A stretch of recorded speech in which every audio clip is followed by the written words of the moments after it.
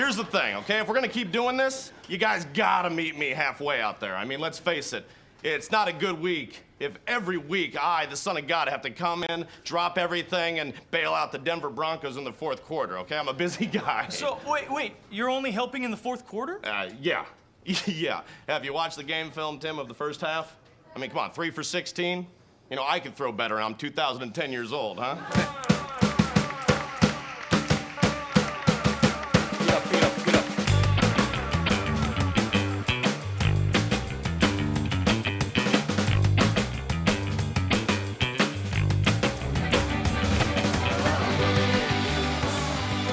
Hey everybody, welcome to Put Me In, Coach. It's a podcast about baseball. My name is Matt Coggins. And my name is Carl Mizell, and let's try this again. This is a third try at recording this episode. They always say third time's a charm. I just need people to know how frustrated I am.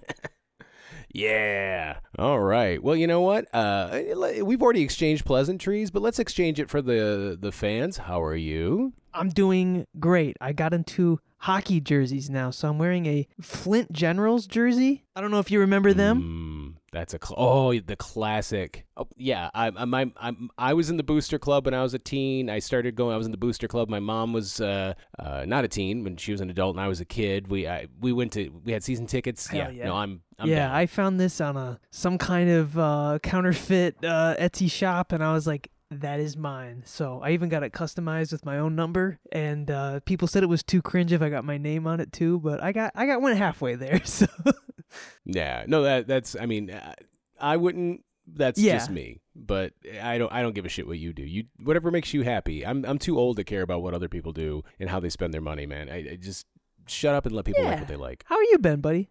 I've been great. I've got a little minor illness aside, and it's the witching hour, so my wife is diligently trying to get the kids upstairs and keep them away from this area in my office here, and it's going pretty well so far. But yeah, I am so pumped. I am so stoked. I was bouncing around the room today, just giddily going, pitchers and catchers report next week, pitchers and catchers report next week. Oh my God, pitchers and catchers report next week. It's really the football aspect of the year is dead for me, and I'm only watching baseball clips and baseball YouTube videos, and I'm like, oh man, soon I'll be in that hot summer sun, drinking a beer, watching baseball, and I can't wait. Yeah, I've got a plan. I don't know if it's going to work, but my plan this year is to do something with my son that I've always wanted to do. I wanted to do when I was a kid, and that is I want to take him to opening day. I want to take him out of school, take him to opening day, and have some fun with that. So I'm hoping that will work out for us. It will also serve potentially as a nice sort of early birthday present for him. His birthday is later in that month, but I'm hoping I can get him out of school, take him down to Detroit, get him some. I took him to spring training last year down in Florida, and he loved smashing to eat the peanuts and just stomp on the shells. Get him a shirt, get him a hot dog. I'm hoping it works out. Best. So that's I'm looking forward to it. I hope it doesn't. It's not like last year where it snows on opening day. The flip side too is like I told my wife, I was like, hey, the Tigers are coming to town. They're playing the Mets, like the very second series of the year, and I'm thinking about jumping on the tickets when they're available. She goes, wait. When is this? I go, first week of April, and she goes, not interested in cold baseball. You're yeah, no kidding. You're flying solo on that one, Super Chief. So, but hey, this is, believe it or not, folks, our Super Bowl special. Okay, imagine the Fox Sports football theme there instead of the baseball theme. We have an exciting story of football meets baseball. And I haven't told Carl who exactly we're talking about today, but I think it's going to blow everybody's socks off. One of the most legendary crossover players in history. But before we get to that, it's time for the baseball news. Hey, huge news, I think. Maybe some of the biggest news of the offseason dropped this week. The famously stingy owner of the Baltimore Orioles, John Angelos, has agreed to sell the team after 30 years of his family's ownership. David Rubenstein of the Carlyle Group and Mike Arhogeti of Ares Management Corporation, they're both private equity billionaires, of course, are jointly purchasing the team for $1.725 billion, an ownership group that includes local leaders and sports legends, including the one and only Cal Ripken Jr., are included in Arrogeti's stake. What a monumental thing to happen here at the end of the offseason. Yeah, and it's not fully, obviously, complete. It has to pass the, vote of the owners, yada, yada, yada. And then there's an additional wrinkle. Peter Angelos always said that he did not want the team sold while he is alive. And by the technical definition of the word, he is actually alive, but he's 94 and in He's poor still health. alive? So What he's the almost fuck? like a lich. He's still alive. I think he is like I said, he's a bit of a lich for your D&D players out there. Like, he's not really alive, but he's like stealing the life force of some person, I don't know, some Dorian Gray stuff, painting in the attic or whatever. So this initial sale is only for 40% stake in the team. And once Peter Angelos finally shuffles loose the mortal coil, the team, they will then buy the last 60%. But yeah, Baltimore has so many reasons to celebrate right now. They had that great year last year. They've got the best the farm team and the farm organization in the league. What the hell's wrong with me? I can't talk right now. I'm so excited for Baltimore. Good farm. And then farm good player Adley Rutschman, good man, hit ball hard, throw ball. But then on top of that, they made a hell of a trade. Corbin Burns has been traded from the Milwaukee Brewers for a couple of okay prospects. Baltimore certainly has plenty of them to go around, but for a couple of years of Corbin Burns, holy shit. Or is it just 1 year? Well, no, they only get him for one. He's a free agent. Yeah, but still, for a full year of control of Corbin Burns, and I think there's a lot to be said there in that, like the same thing, what Baltimore's going to be doing with Corbin Burns is what New York is going to be doing with Juan Soto. They're going to be courting him throughout the season, just, every time to be, Wanna? Huh? What do you think of Extension? Yeah? Imagine this for 7 years with a club option for 3 more after that. But you made a point. It's so crazy that you say this, because the two prospects that went over to Milwaukee and also a competitive balance round pick, DL Hall, and Joey Ortiz. DL Hall's a pitcher. Joey Ortiz is an infielder. They're the number 4 and number 6 prospects in the Baltimore pipeline, and most people were like, "Who?" That's how deep they are in that pipeline. But a lot of people are like, "Oh, who the hell are these guys?" Oh, it says here they're the number 4 and 6 prospects in their pipeline. So I think Milwaukee made the right move. I mean, chances are Corbin Burns is not sticking around after this year. You might as well get something, strike while the iron is hot. Artie Moreno in Los Angeles or Anaheim or whatever could have taken a bunch of notes on this and gotten literally anything for Shohei. Still get something for Mike Trout. Anything. Could still get something for Mike Trout. But yeah, so I think this is great all around. I think it's great for baseball. I think it's great for Baltimore. And I was going to jump ahead to that's further down. Well, could you talk a little bit about the draft pick? Because I think a lot of people were confused this week. Yeah. Not knowing that you could theoretically trade draft picks. And it's not necessarily just doing that. It's not like football. But can you explain that wrinkle a little bit to people? I mean, I totally know what it is, but, for our listeners, of course. Yeah, of course. Only for the listeners.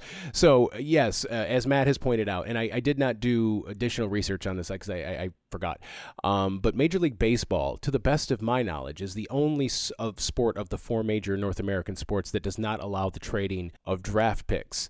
That said, Major League Baseball also has a unique wrinkle in that they have 2 competitive balance rounds. Competitive balance round A, which takes place between rounds 1 and 2, and competitive balance round B, which takes place between rounds 2 and 3. And these picks are issued to the teams that have the 10 lowest revenues in the sport and the 10 smallest markets in the sport. But because some of those overlap into sort of a Venn diagram, there's not always 20 picks that get handed out because, a team could be a small market team and a low revenue team, right? So, and then in addition to that, those teams also get additional international pool money as well on top of, I think it's like $4.75 million that every team gets, and then these teams get an additional 4.75 and 5.25, I think. It's on MLB's website, which is actually really robust if you ever want to learn something about this. Now, the wrinkle is that these are the only picks that can be traded. You cannot, like if you win the World Series and you have the 30th pick in the in each round, you cannot trade those picks. But if you have a competitive balance pick, you can trade those. But only the team that was originally granted the pick can trade it. So Milwaukee cannot turn around and use this trade or this draft pick as the trade chip, nor can the picks be traded just for cash. So you cannot just buy an additional draft pick. So that is another fun wrinkle in the Rule 4 draft, which is the actual name of the MLB entry-level prospect draft, the Rule 4 draft. I did read something the other day. It's like a lot of these American sports seem to have been vetted by lawyers because there's so many rules and loopholes. I mean, I am a sucker for these like weird, little quirks, and Major League Baseball has a ton. I just learned one about the NBA because the NBA, like all the other sports, loves to shoot itself in the foot. They have a rule that says you have to play at least 65 of the 82 games in order to qualify for like MVP awards and that sort of thing, because the NBA has a big load management problem because nobody likes it when you go to, if you live in Denver and the Philadelphia 76ers are in town and Joel Embiid's not playing. Well, I want to see Joel Embiid. So that's how they're trying to make guys play more games. And it's a rule that felt like it was kind of like pointed at Joel Embiid because now he's injured again. And he's also having a historic season. So yeah, not every rule is great. Pitch clock, great. Manfred runner, bad. And not going anywhere. Speaking of not going anywhere, Bobby Witt Jr. signed a massive extension for the Royals today. This is breaking news. This is the biggest contract in Royals franchise history, which I thought was fucking crazy. 11 years, $288.7 million. There's a 3-year club option that could bring that total value up to $377.7 million. It's also a quasi-deferred contract, so he's only making $2 million for the first 3 years. And it goes up after that. The Royals now have the highest luxury tax payroll in the AL Central. That is nuts. They won 55 games last year, and they, I think, are aggressively saying, we ain't doing that again.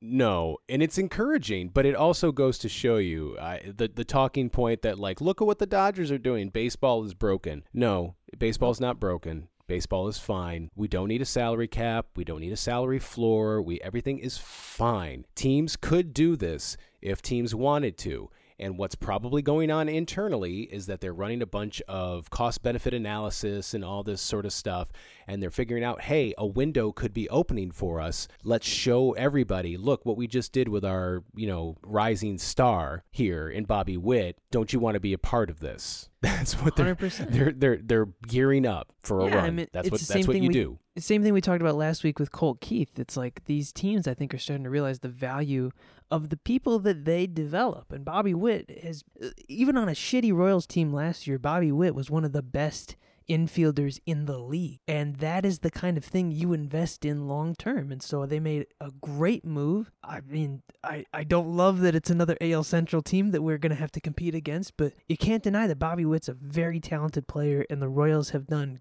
good work this offseason. No. And when you feel comfortable, when you feel secure, when you know that you've got that bag, I mean, some guys could, pull an Anthony Rendon and just be Anthony Rendon. But these guys are some of the most competitive people on the planet. I mean, professional athletes are some of the most competitive people on the planet. I mean, we all know that. Bobby Witt Jr. is not going to just rest on his laurels. He's going to go out there but now he knows he's got the security. He doesn't have to worry about what's going to happen. Am I going to get traded? Are they going to extend me?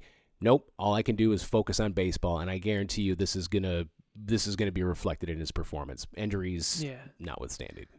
Finally, we got our cover subject for the next version of MLB The Show, the video game, Vladimir Guerrero Jr. He sets a lot of these quote-unquote records. He's the first person whose dad was also on the cover of a video game, and now he is too. How do we feel about Vlad as the pick? It makes a lot more sense than Jazz Chisholm's last year. Yeah, I felt bad for Jazz. I really did. Because it was, Javi Baez and then Shohei, then Jazz Chisholm. Tatis. It was Javi Tatis. Oh, Tatis. Yes, thank you. I forgot how. Yes, thank you for correcting me there. I should remember Tatis because that was 21, and that was the darkest year of my MLB The Show playing life. I thought it was the year that was going to make me stop playing MLB The Show. And here I am now climbing back through the ranked leaderboards.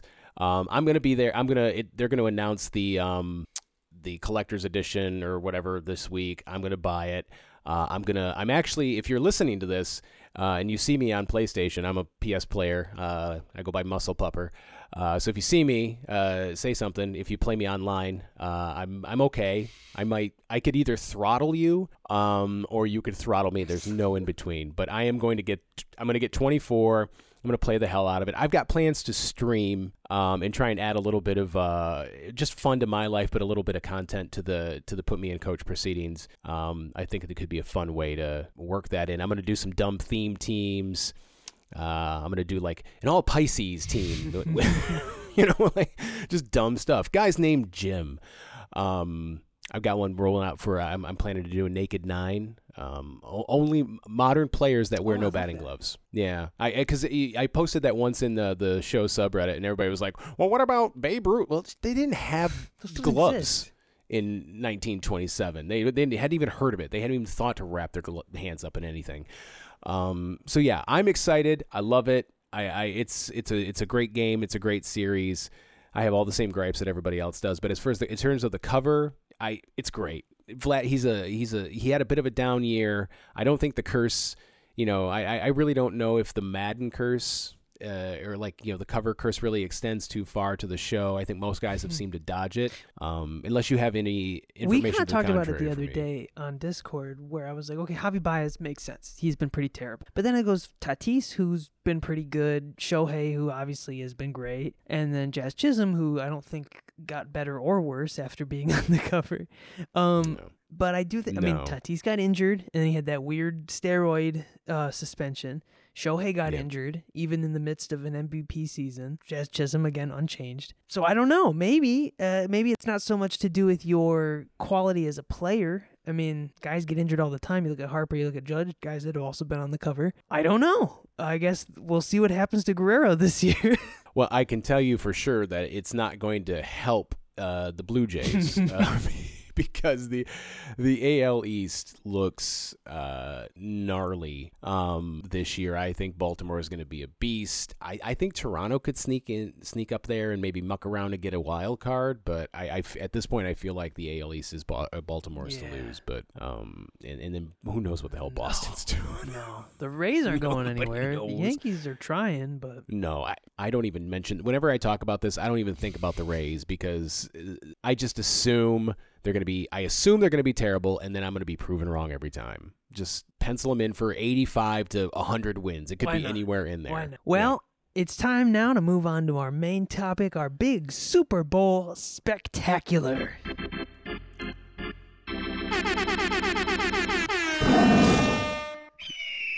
Now, obviously, the Super Bowl is football, American football. It is not baseball, but we would be remiss if we didn't at least talk about it in some capacity. And Matt is apparently got something on deck that is pretty cool. And we share our scripts in the Drive, in Google Drive, and he said, if you don't want to know anything about it, don't go below the news. So I haven't. I have no idea what's going to happen next. All right. So, gridiron football. It is a sport that it is definitely not baseball. While America's pastime is known for hitting a ball with a bat, America's actual favorite sport is known for throwing a ball to your buddies and trying to get it from one place to another. Am I explaining these sports well? No. But to be honest, you all know what football is just as much as you know what baseball is. One has bases, one has foots. So let's move on. The United States' biggest unofficial holiday, Super Bowl Sunday, comes around this week, and to celebrate, I've cooked up an amazing episode covering the marriage of football and baseball and one of the great what-if stories of the last few years. You see, unlike the other two major American sports, hockey and basketball, football and baseball have an interestingly complementary relationship. Their seasons fall almost perfectly on opposite sides of the calendar. Their stadiums sometimes host those two sports together, and their fans and their cities are always feeding off of the momentum of one thing or another. The Red Sox and the Patriots both hoisted a trophy in 2003, same year. How exciting that must have been for all those sad, cold, Dunkin' Donuts loving New England racists. The most exciting combo between those two sports, however, is hands down the dual sport athlete, the guy that can play baseball and football. It should come as no surprise that some baseball players once dipped their toes into football and vice versa. We had Kirk Gibson. He was a legendary wide receiver for Michigan State before being drafted by the Tigers, to a point where he's still to this day one of the greatest wide receivers Michigan State's ever known. Joe Mauer was a star quarterback for his high school in St. Paul, was named National Player of the Year, committed to play for Florida State before ultimately deciding to declare for the MLB draft instead. Patrick Mahomes briefly considered following in his father Pat's footsteps, and played as a relief pitcher for Texas Tech prior to earning the starting quarterback job. He was also drafted out of high school by the Detroit Tigers in the 37th round, a sort of,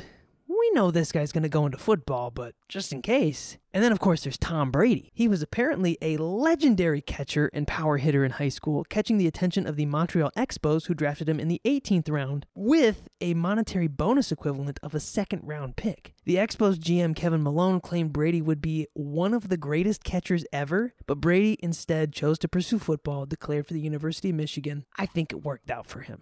Yeah, I would say so. And a lot of people, it's been so long. A lot of people don't remember.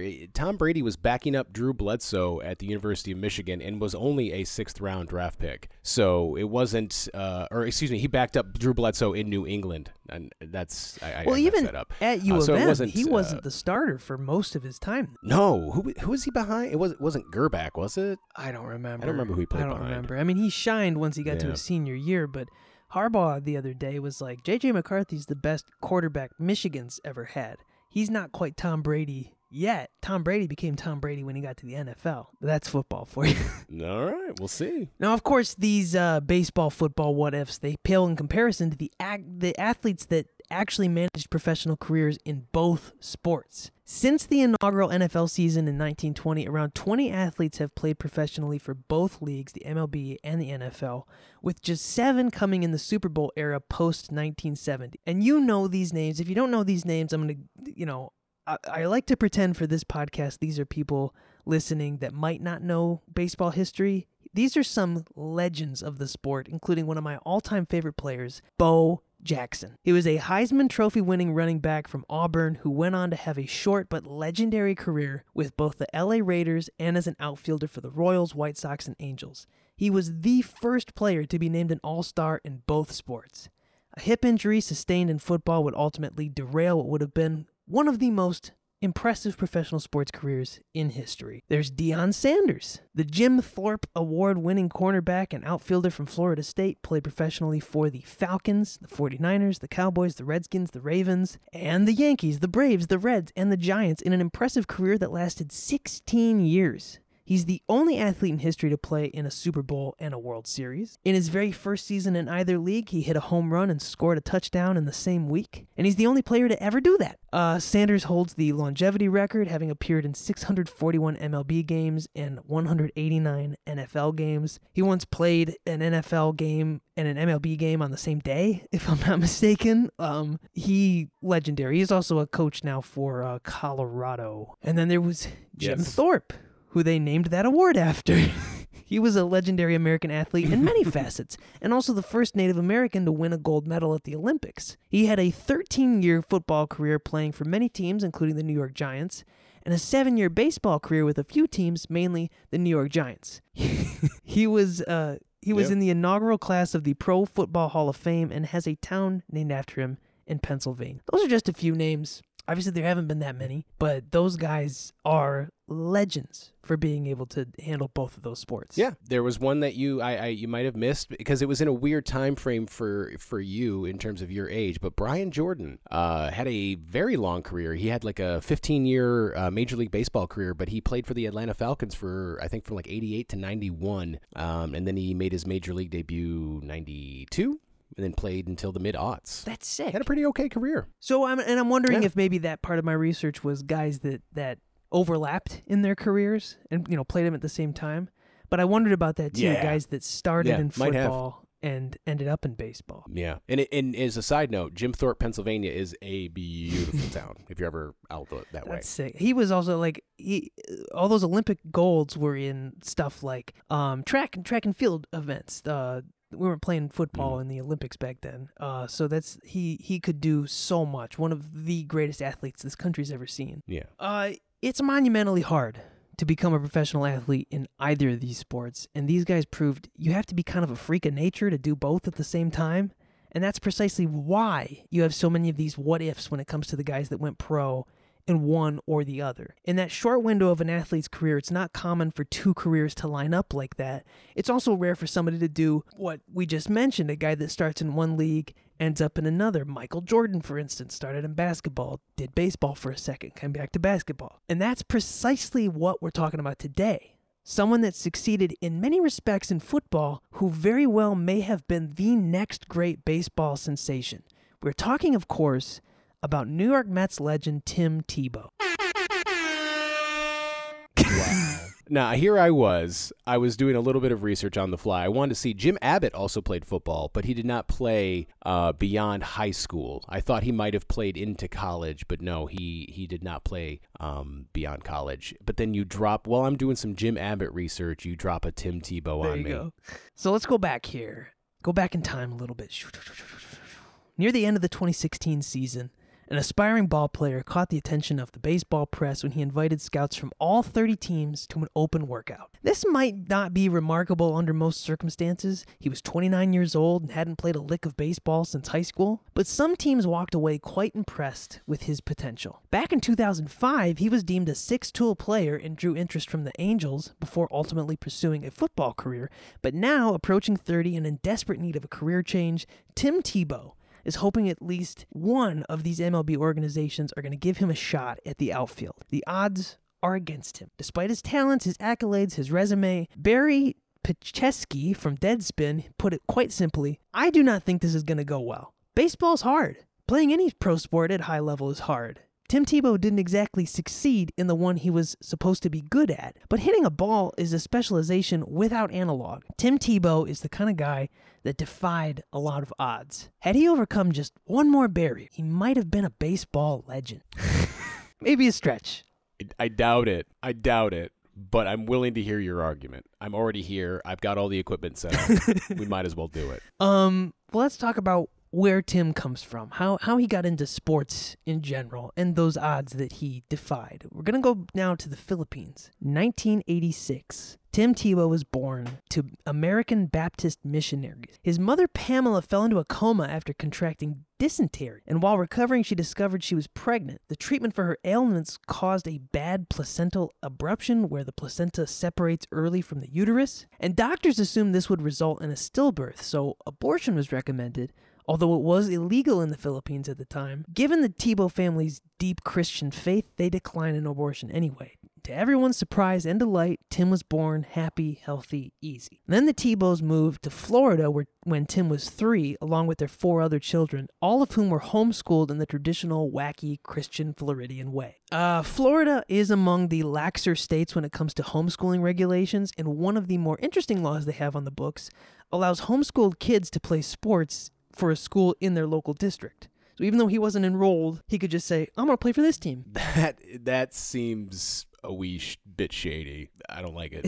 It's something like half of all states actually allow this. ESPN did a special about it where they kind of interviewed some kids who weren't afforded that. They were homeschooled and weren't allowed to play for sports, and kids that were. And Tim was actually interviewed for that. Well, I guess, ultimately, I guess if your parents are paying the taxes in the school district, they might as well get some benefit. I mean, if you're not taking advantage of the schools, but you are still paying the taxes, That's true. You might as well take advantage of some of it. But I don't know. It just seems like a way to scoop up the homeschool jocks. But yeah.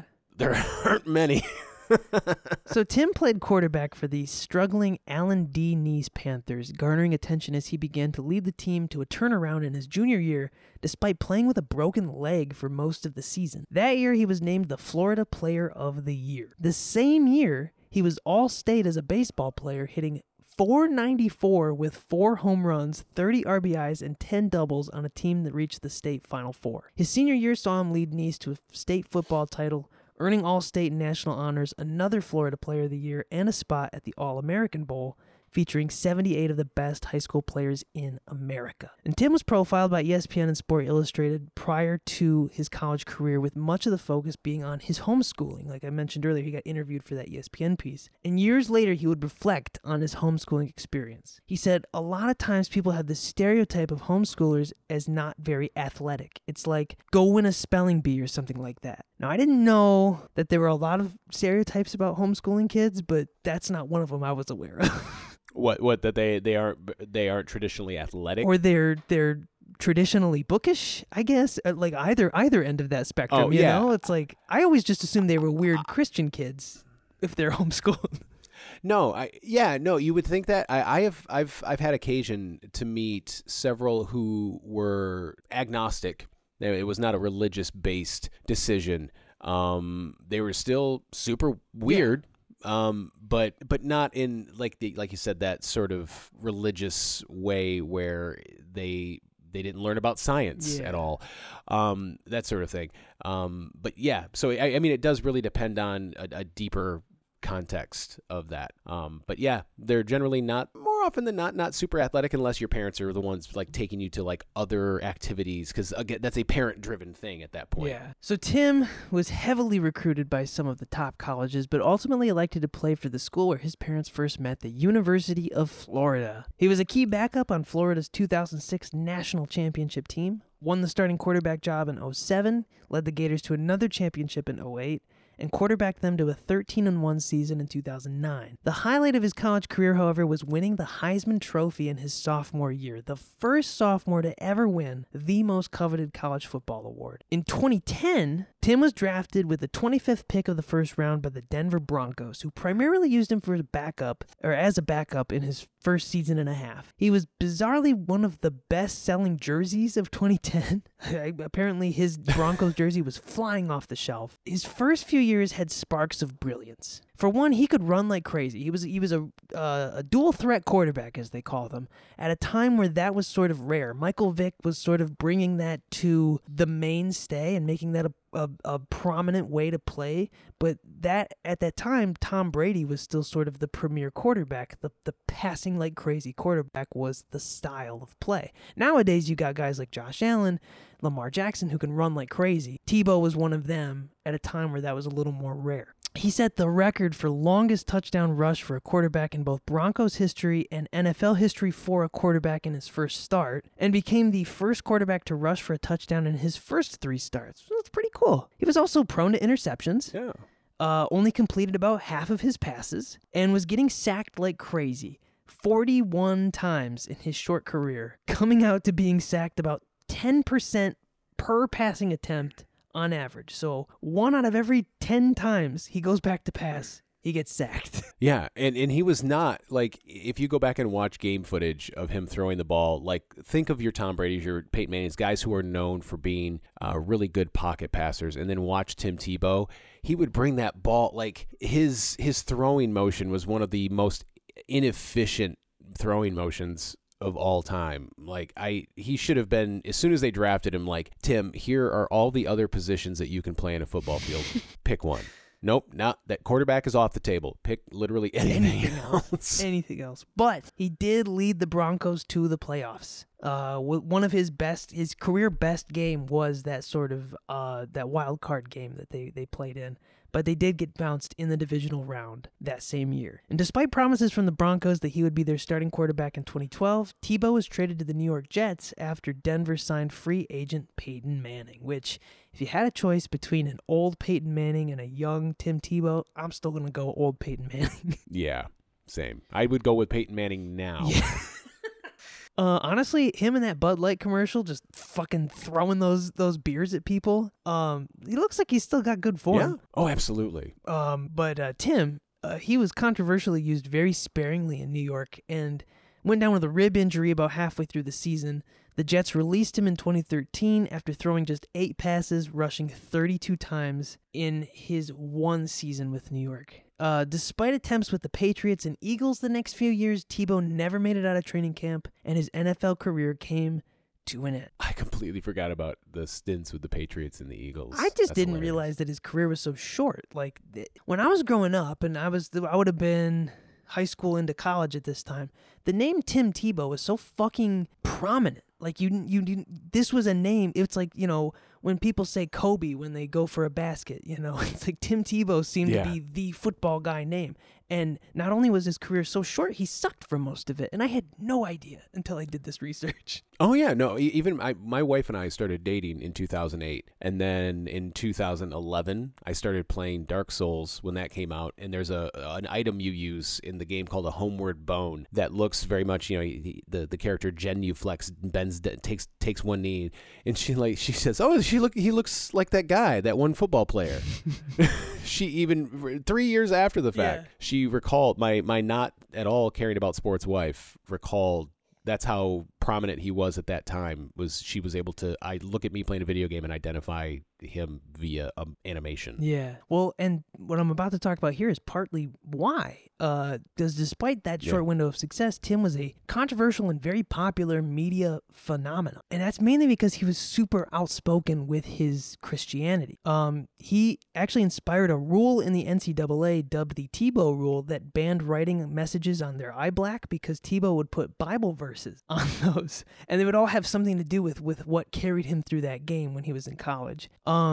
And then, as you mentioned, he had a signature style of prayer that he would do after scoring a touchdown that they called Tebowing, which specifically involved genuflecting with one's head bowed and an arm resting on one bent knee. I think this got more associated with Colin Kaepernick during the civil rights protest that he was doing a couple years later. Most controversially, he appeared in a Super Bowl ad for the fundamentalist Christo-fascist organization Focus on the Family, which had Tebow and his mother espousing anti-abortion propaganda. Now, I wanted to touch on this stuff because in many ways it's kind of more important than what he did on the field. It's what made him a star. And we don't have to dig into it. I don't have to debate the merits of the stuff that he got into. But it is interesting how he was so lauded and praised for it, his faith in his political allegiances, while Muslim players that were protesting civil rights, they weren't afforded that same love and admiration, and I find that a little grating, and that's something I don't really like about Tim Tebow. But we don't have to get too deep into it. Yeah. His coworkers found this to be very annoying, especially by the time he got to the Eagles. He's at the end, basically, of his career. The Eagles were the last team that he tried for. And he would have a mob of media around him, interviewing him before and after every practice.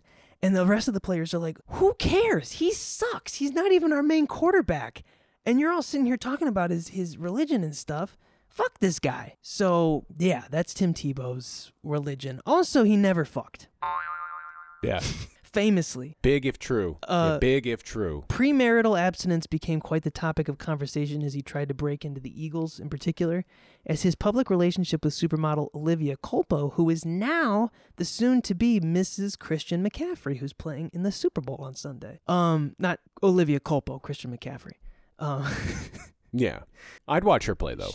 Who knows? Their relationship ended over allegations that Tebow refused to have sex with her, and while he never confirmed his abstinence during his football playing career, Tim came clean after marrying another supermodel, Miss Universe Lee Nell Peters, that he was in fact saving himself from marriage, saying, I think living our convictions and standing firm is important when you believe in something and stand up for it. So good for him for not fucking all those years. You may ask what being a virgin has to do with Tim's...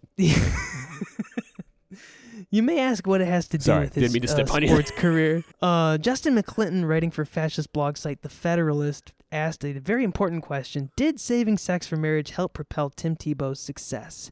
McClinton theorized that Tebow's success as an athlete was entirely driven by his faith in sex-free convictions, going so far as saying that an abuse of sexual energy weakens young men and prevents them from pursuing true actualization, sexual and otherwise. He adds that Tebow maintaining his virginity and taking his sexuality seriously as a man cuts particularly against the liberal narrative. Not to spoil the ending. Sure. But Tebow would retire from sports around a year after his marriage in 2020, meaning that once he started having sex, his athleticism was done. So maybe McClinton, who also authored such op-eds as "I'm a black voter, here's why I pulled the lever for Trump," maybe he was onto something, aside from the fact that Tebow was pretty bad in the NFL. So yeah, no, and that's exact. But that's my point. Is let's assume that he wasn't during his career. It didn't matter. He sucked then. You might as well have started fucking. Exactly. I don't understand.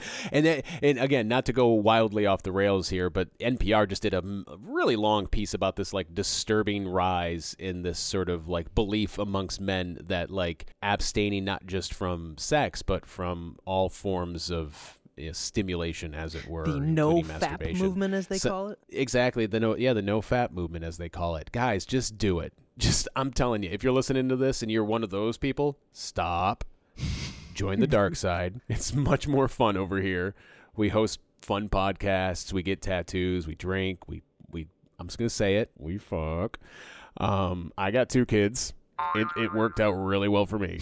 That's all I'm saying. And at least one of us is athletic. So yeah. Yes. The other will try someday. But now let's get to the thrust of it. Tim Tebow going into baseball. The thrust. There we go.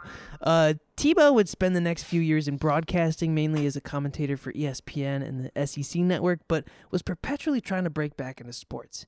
And that brings us to his bizarre decision to very publicly try to make it as a baseball player in 2016. His agents and training partners talked up his skills, his work ethic, his potential as a clubhouse leader, and the open invitational workout proved to be somewhat underwhelming. Tim showed some real power and batting prowess, but struggled with the strike zone when he saw live pitching. An anonymous scout remarked, "I thought he was okay.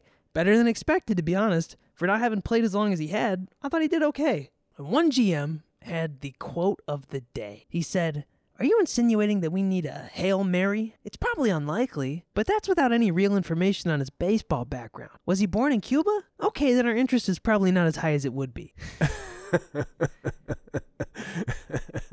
We'll take a flyer on a guy we know nothing about if we know where he comes from, because at least we have other players to compare him to. If he's 18 years old and comes from Latin America, he's in. Well, it's a much smaller pool they're pulling from, so the odds that he's great is better. America's a much larger country. The numbers are against it, is all I'm saying. But those were the words of the Mets GM, Sandy Alderson, who, despite denying it fervently at the time, signed Tim Tebow for the marketing opportunities. And again, the guy had the best-selling football jersey just 6 years earlier, so it was totally made sense. Tebow was assigned to the Mets Instructional League that September and wasted no time making a splash. A bomb of a home run over the left field fence in his very first at-bat. He was then sent off to play for the Scottsdale Scorpions in the Arizona Fall League. He went 0-3 in his debut, and the only thing he hit was the left field wall while chasing down a fly ball. In 62 at-bats, his first stint as a professional baseballer resulted in a .231 average, .538 OPS, and 20 strikeouts. What was encouraging was that Tebow was having fun, and the Scorpions management saw promise in his development. And Coach Tom Goodwin remarked, "I just kind of liked the way he went about his business. He didn't seem like it was all or nothing for him.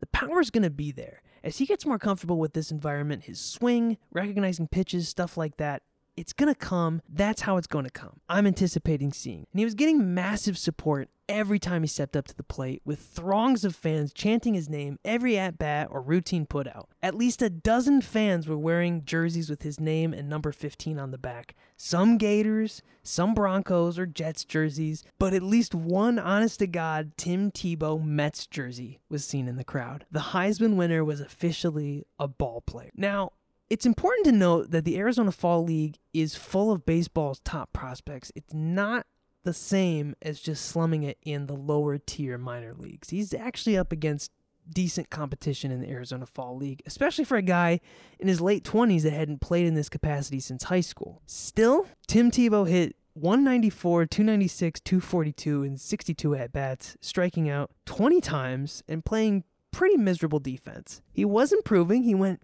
9-32 and drove 8 walks in his final 11 games, which earned him some respect against the Mets fans and an invitation to 2017 spring training. He mostly hung out in minor league camp, but he did get called into majors a couple times. In his Mets debut, at least spring training wise, he was a rough 0 for 3. He was hit by a pitch and hit into a double play. But he's there. I give him credit. Yeah. Yeah. No, I give him credit because I'm going to say this, and somebody's going to be like, well, there's actually this obscure sport. Baseball is the hardest sport. Hitting a round ball with a round bat, moving not just very fast towards you, but sometimes very fast at you or away from you. So that he was able to do that, and having not played at any serious competitive level since high school, should be commended. That's really fucking hard to do. Plus, if I remember correctly, he actually ended up getting like a live series card in the show. Really? Which because I think he got called up. So I think he got called. So it was really nice, if I remember. It was like Tim Tebow, but his like overall rating was like 54. And I was like, yeah, see, that makes more sense. This feels right in my heart. Yeah, it ain't bad. Probably better than any of us could ever do against some of the best pitching in the world. I've hit off college pitchers. I've hit off dudes who pitch in like big I've hit off some kids that pitch at Michigan State. I've tried to hit off kids that pitched in college. Even like high 80s, low 90s. Even in my 30s, fucking possible. So I will talk shit about Tim Tebow all day, but the fact that he was able to try this and do as good as he did should be commended. Yeah, I can maybe foul off a 70-mile-an-hour fastball down the... that's the best I can hope for usually. So Tim was then assigned to the Columbia Fireflies, which was at the time a Mets Class A affiliate in the South Atlantic League, and so began his fast track through the lower tiers of the minor league. As given his age and profile, the organization really wanted to hurry along his development. Basically, if they felt he was ready for the next level, they called him up right away. So after hitting 220, 311, 336 in 64 games with the Fireflies, including yet another home run in his very first at-bat, he was promoted to St. Lucie, which is their Class A Advanced Florida State League team. For the remainder of the season, he hit 231, 306, 356 in 62 games there, including a 12-game hitting streak, slugging 8 homers, stealing 2 bases in 4 attempts, walking 43 times, and striking out 126 times. St. Lucie's attendance ballooned with Tebow on the roster, shattering the 30-year-old team's attendance record with over 120,000 butts in the seats on the season, exactly the kind of star power the Mets were hoping for. His development was coming along quickly as well, leading some to speculate he was more than a sideshow. He was a legitimate prospect, soon to be worthy of a spot in the big leagues. They even speculated a call-up straight to the Major League roster when it expanded come September, which didn't happen, but it seemed to have been considered by Alderson and the Mets brass. And he met with Terry Collins a couple times. Like there were definitely whispers in New York media that is he gonna get a call up in September? Especially that was also back when you got a 40-man roster in September as opposed to 28. Bring it back. I miss those days. I agree. Bring it back. Bring the 40-man back. In 2018, Tim received a full invite to Major League spring training, and despite a rough showing, he only went 1 for 18 with 11 strikeouts. He was promoted to Double-A Binghamton. Once again, he hit a home run in his first at-bat, and this time he thrived from the jump, hitting 273, 336, 399 with 6 home runs. The Rumble Ponies also broke attendance records thanks to Tebow, clocking in over 220,000 fans on the year. Tebow was even named an All-Star and started to get even hotter, clocking in nearly 325 in the 20 games before the break. Unfortunately, roughly a week later, the Mets announced that Tebow had broken his hamate. I've never known. Yeah, it's a very common break if you get hit by a pitch on the hand. I still don't know how to pronounce it though. Well, he broke that hand. his hand bone, one of the bones in his hand. Required surgery, ended his season right after the All-Star break. Fortunately, he did recover come the spring, and the Mets recognized he was ready for the next step. He received an invite to Major League Camp and was assigned to AAA Syracuse, once again bringing star power to the minor league field. The upstate Mets even held a Tebow bobblehead night in May. Unfortunately, Tim did start to struggle. Perhaps it was injury or age, level of talent that he was facing. He just wasn't continuing that skyrocketing development that fast-tracked him to that level. At 31 years old, he hit 163, 240, and 255 in 77 games before injury once again prematurely ended his season, this time with a deep cut on his pinky finger. And about the same time of the year, too, like around July. So that's, smaller sample size, but he kind of stalled out. And then came the fateful year 2020. Near the end of February, Tebow accepted an invite from the Philippines national team to represent them in the World Baseball Classic, scheduled to play in the March qualifying round. He was an early cut from the Mets Major League camp, but before he left, once again hit a home run on his first at-bat. He's very good at that. If there was a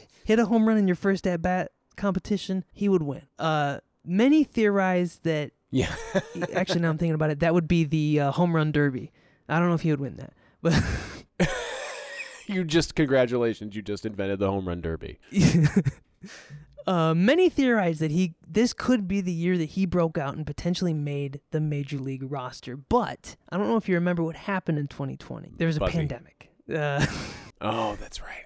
He was scheduled to return to Syracuse, but COVID-19 caused the league to suspend the minor league season entirely. Many teams controversially cut a number of their minor leaguers from their payroll while still deciding what to do with the rest of the major league season. Tebow was among the group that the organization did not cut. Andrew Church, who was one of the unfortunate cuts, went on a diatribe after the fact, remarking that the Mets made a mockery of our team by putting a celebrity on it, adding, "I saw players lose their jobs because of it. We weren't playing to win, we were playing to make everyone else money, not the players. We never saw a cut. Well, allegedly that one player did." And perhaps Tebow got special treatment. I don't think you can really argue that. You can't deny that he did have talent the Mets wanted to use. They saw his development as something that could happen. He was also paid like 8 times less than Church was, on the books at least. Like he pretty much made league minimum. Yeah. And Church had a minor to major contract, so, Yeah, but Tebow also had his NFL money, Yeah. Still sitting on that from the few years he played there. So right as baseball was truly coming back prior to the start of the 2021 season, Tebow announced his retirement. He said, "I loved every minute of the journey, but at this time I feel called in other directions. I never want to be partially in on anything. I always want to be 100% in on whatever I choose." In many ways, this kind of sounds what he said about being a virgin and not having sex. It's like convictions are a very big deal for him. Being convicted to do something is in his bones. So ends the short but sweet baseball career of Tim Tebow, with many people wondering what could have been had it not been for COVID and his injuries. He was only 32. There was still a chance he might have broke in and played somewhere in Citi Field. Just thinking about my own personal Mets fandom and how these last couple years have gone, there were definitely needs for an outfielder at a lot of times in the years when like Starling Marte and Brandon Nimmo had injuries. But they also had a really shitty DH since midway through 2022 with Daniel Vogelbach. That guy could not hit. And you got to think like, oh, if they had another pure hitter in the works, maybe Tebow could have been that guy. He could have saved their season. I don't know. We'll never know because he never finished that journey. And I think that there were still years of baseball left in it. Now, if you're like me, you may be asking, what the hell is he talking about getting called in other directions? He put in so much work for all these years. He really slummed it. He slummed it with kids that were just starting out their career. He started all from the beginning, and he worked pretty much up to the point where it was go big or go home, and he didn't cross that threshold. He grew more humble and focused than his days in football. I didn't read anything about people saying he was the same religious zealot that he was in his football days. He was a clubhouse presence. He was super friendly. He was a leader. He was a teacher. He had the full adulation of the Mets organization and fans and players all over. What else could there possibly be for Tim Tebow at this point in his life if it's not baseball? And this, Carl, is when I want to introduce you to the villain of our story.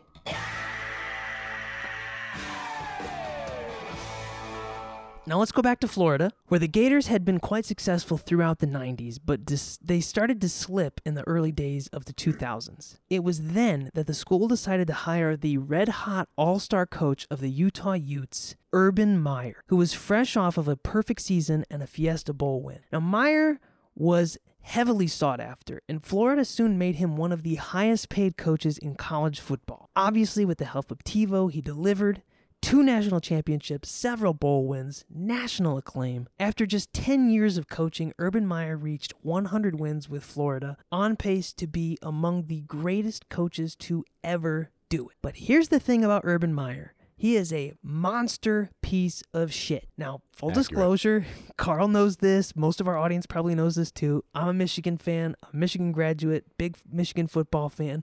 And Urban Meyer would go on to coach Ohio State during a period of dominance over Michigan. Never lost against Michigan. You know, putting all that aside, the lengths of his depravity, physical and emotional abuse, and tolerance for criminality are entirely unmatched in the history of college football. And yes, I am aware of who Jerry Sandusky is. I think he's worse. He was criticized by many for the unruly behavior of his players at Florida. 31 of them were arrested during his time there, some for minor charges, but others for gun charges, violent crime, larceny, and stalking. Soon after leaving Florida, Sporting News published an expose called How Urban Meyer Broke Florida Football, detailing how he encouraged a toxic culture with the Gators and favored certain star players, allowing them to skirt punishment for misbehavior and fudging drug tests. Former Florida players went on record that this was a foundation of his coaching, although Meyer denied knowing anything about it. Tim Tebow was one of these players. Another one was tight end Aaron Hernandez, who was protected by Meyer despite admitting to being high on drugs every single time he took the field. There were multiple incidents in his time at Florida, including an assault at a bar and a strong suspicion that he was involved in a shooting of 2 men. Neither led to criminal charges, and both saw Meyer personally interviewing on Hernandez's behalf. Hernandez would go on to play 3 seasons for the New England Patriots before being charged with the murder of his friend, Odin Lloyd.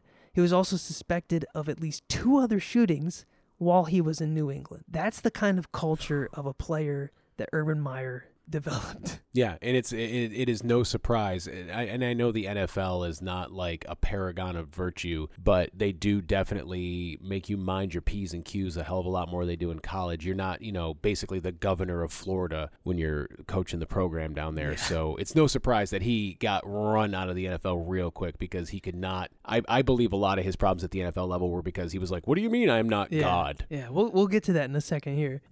He abruptly resigned from Florida in 2011, citing health issues, claiming that he would retire from coaching altogether, but within a year he was hired at Ohio State. While he was quite successful with the Buckeyes, winning yet another national championship, he was also found to have known and helped cover up spousal abuse from one of his assistant coaches, leading to a suspension. He would leave Ohio State soon after, again citing health reasons, but of course, those pesky health reasons couldn't stop him from once again landing a coaching job, this time with the NFL's Jacksonville Jaguars. And so, Tim Tebow, back into our story. And while it's not exactly clear who reached out to whom, it seems like Meyer recruited Tebow to return to the NFL after a 6-year absence to play tight end for the Jags. The timing of Meyer's hiring, which would have been around January, and Tebow's baseball retirement, which was around February, would indicate to me that this was the real reason why Tim Tebow was leaving the Mets. He signed a 1-year deal for the veteran minimum,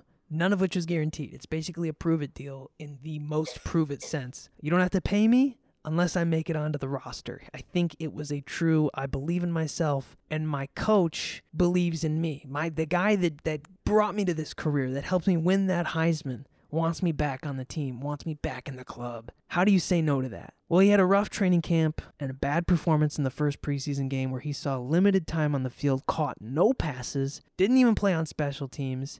And even at that point, he was like the 4th string tight end. He was kind of superfluous on the roster anyway. So he was released on his birthday, and now officially his retirement day. He never again came back to sports. Tim Tebow did not need to play football again. He could have easily been in the baseball world for another few years and continued his upward climb. And perhaps I'm reading too much into it, but it seems like Urban Meyer wanted to get the band back together and start his NFL tenure with a bang with his old Florida crew and convince Tebow to leave his new career for one that was destined to fail.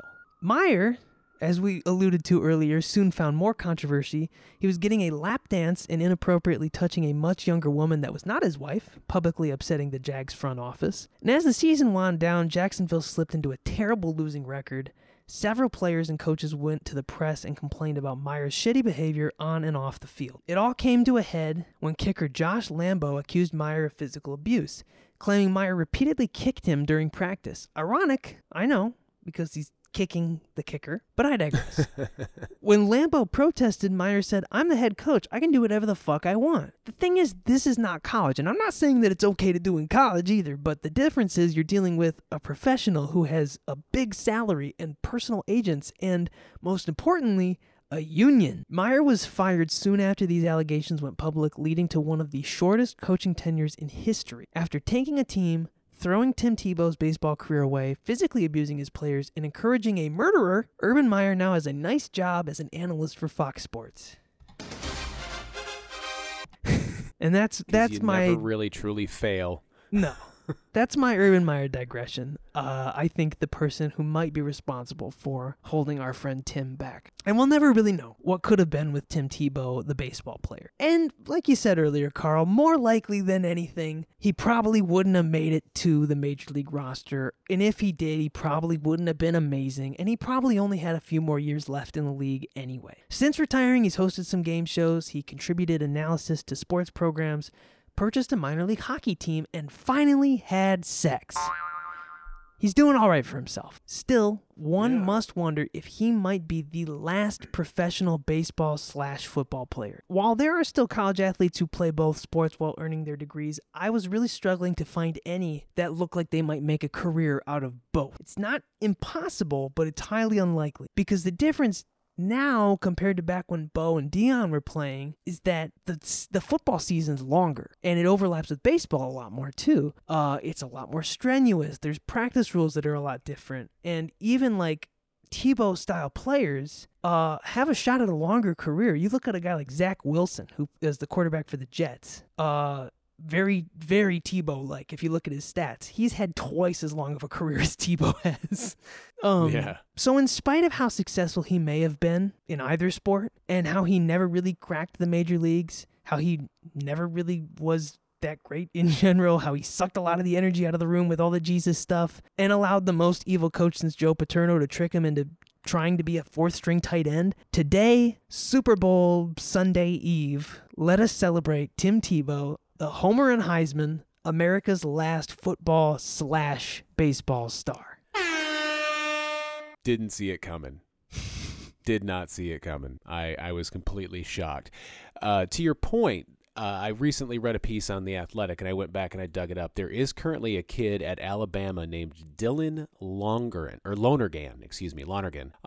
He's to focus on football, quote, not going to be around a ton, close quote, for baseball season. So it looks like the recent success at Alabama, the recent continued success at Alabama, but the coaching change and whatnot. But so there are still a few of them out there, but it looks like you're right. We probably have seen the last of that very specific breed, especially now with salaries being what they are, and et cetera, and injury risks and whatnot. No team is gonna be like, no, he's ours. Yeah, everyone's gonna be like, no, he belongs to us. We have this guy under contract. No, we have him under contract. And even if like Patrick Mahomes were to retire tomorrow, well, Monday, he'd probably want to play the Super Bowl first.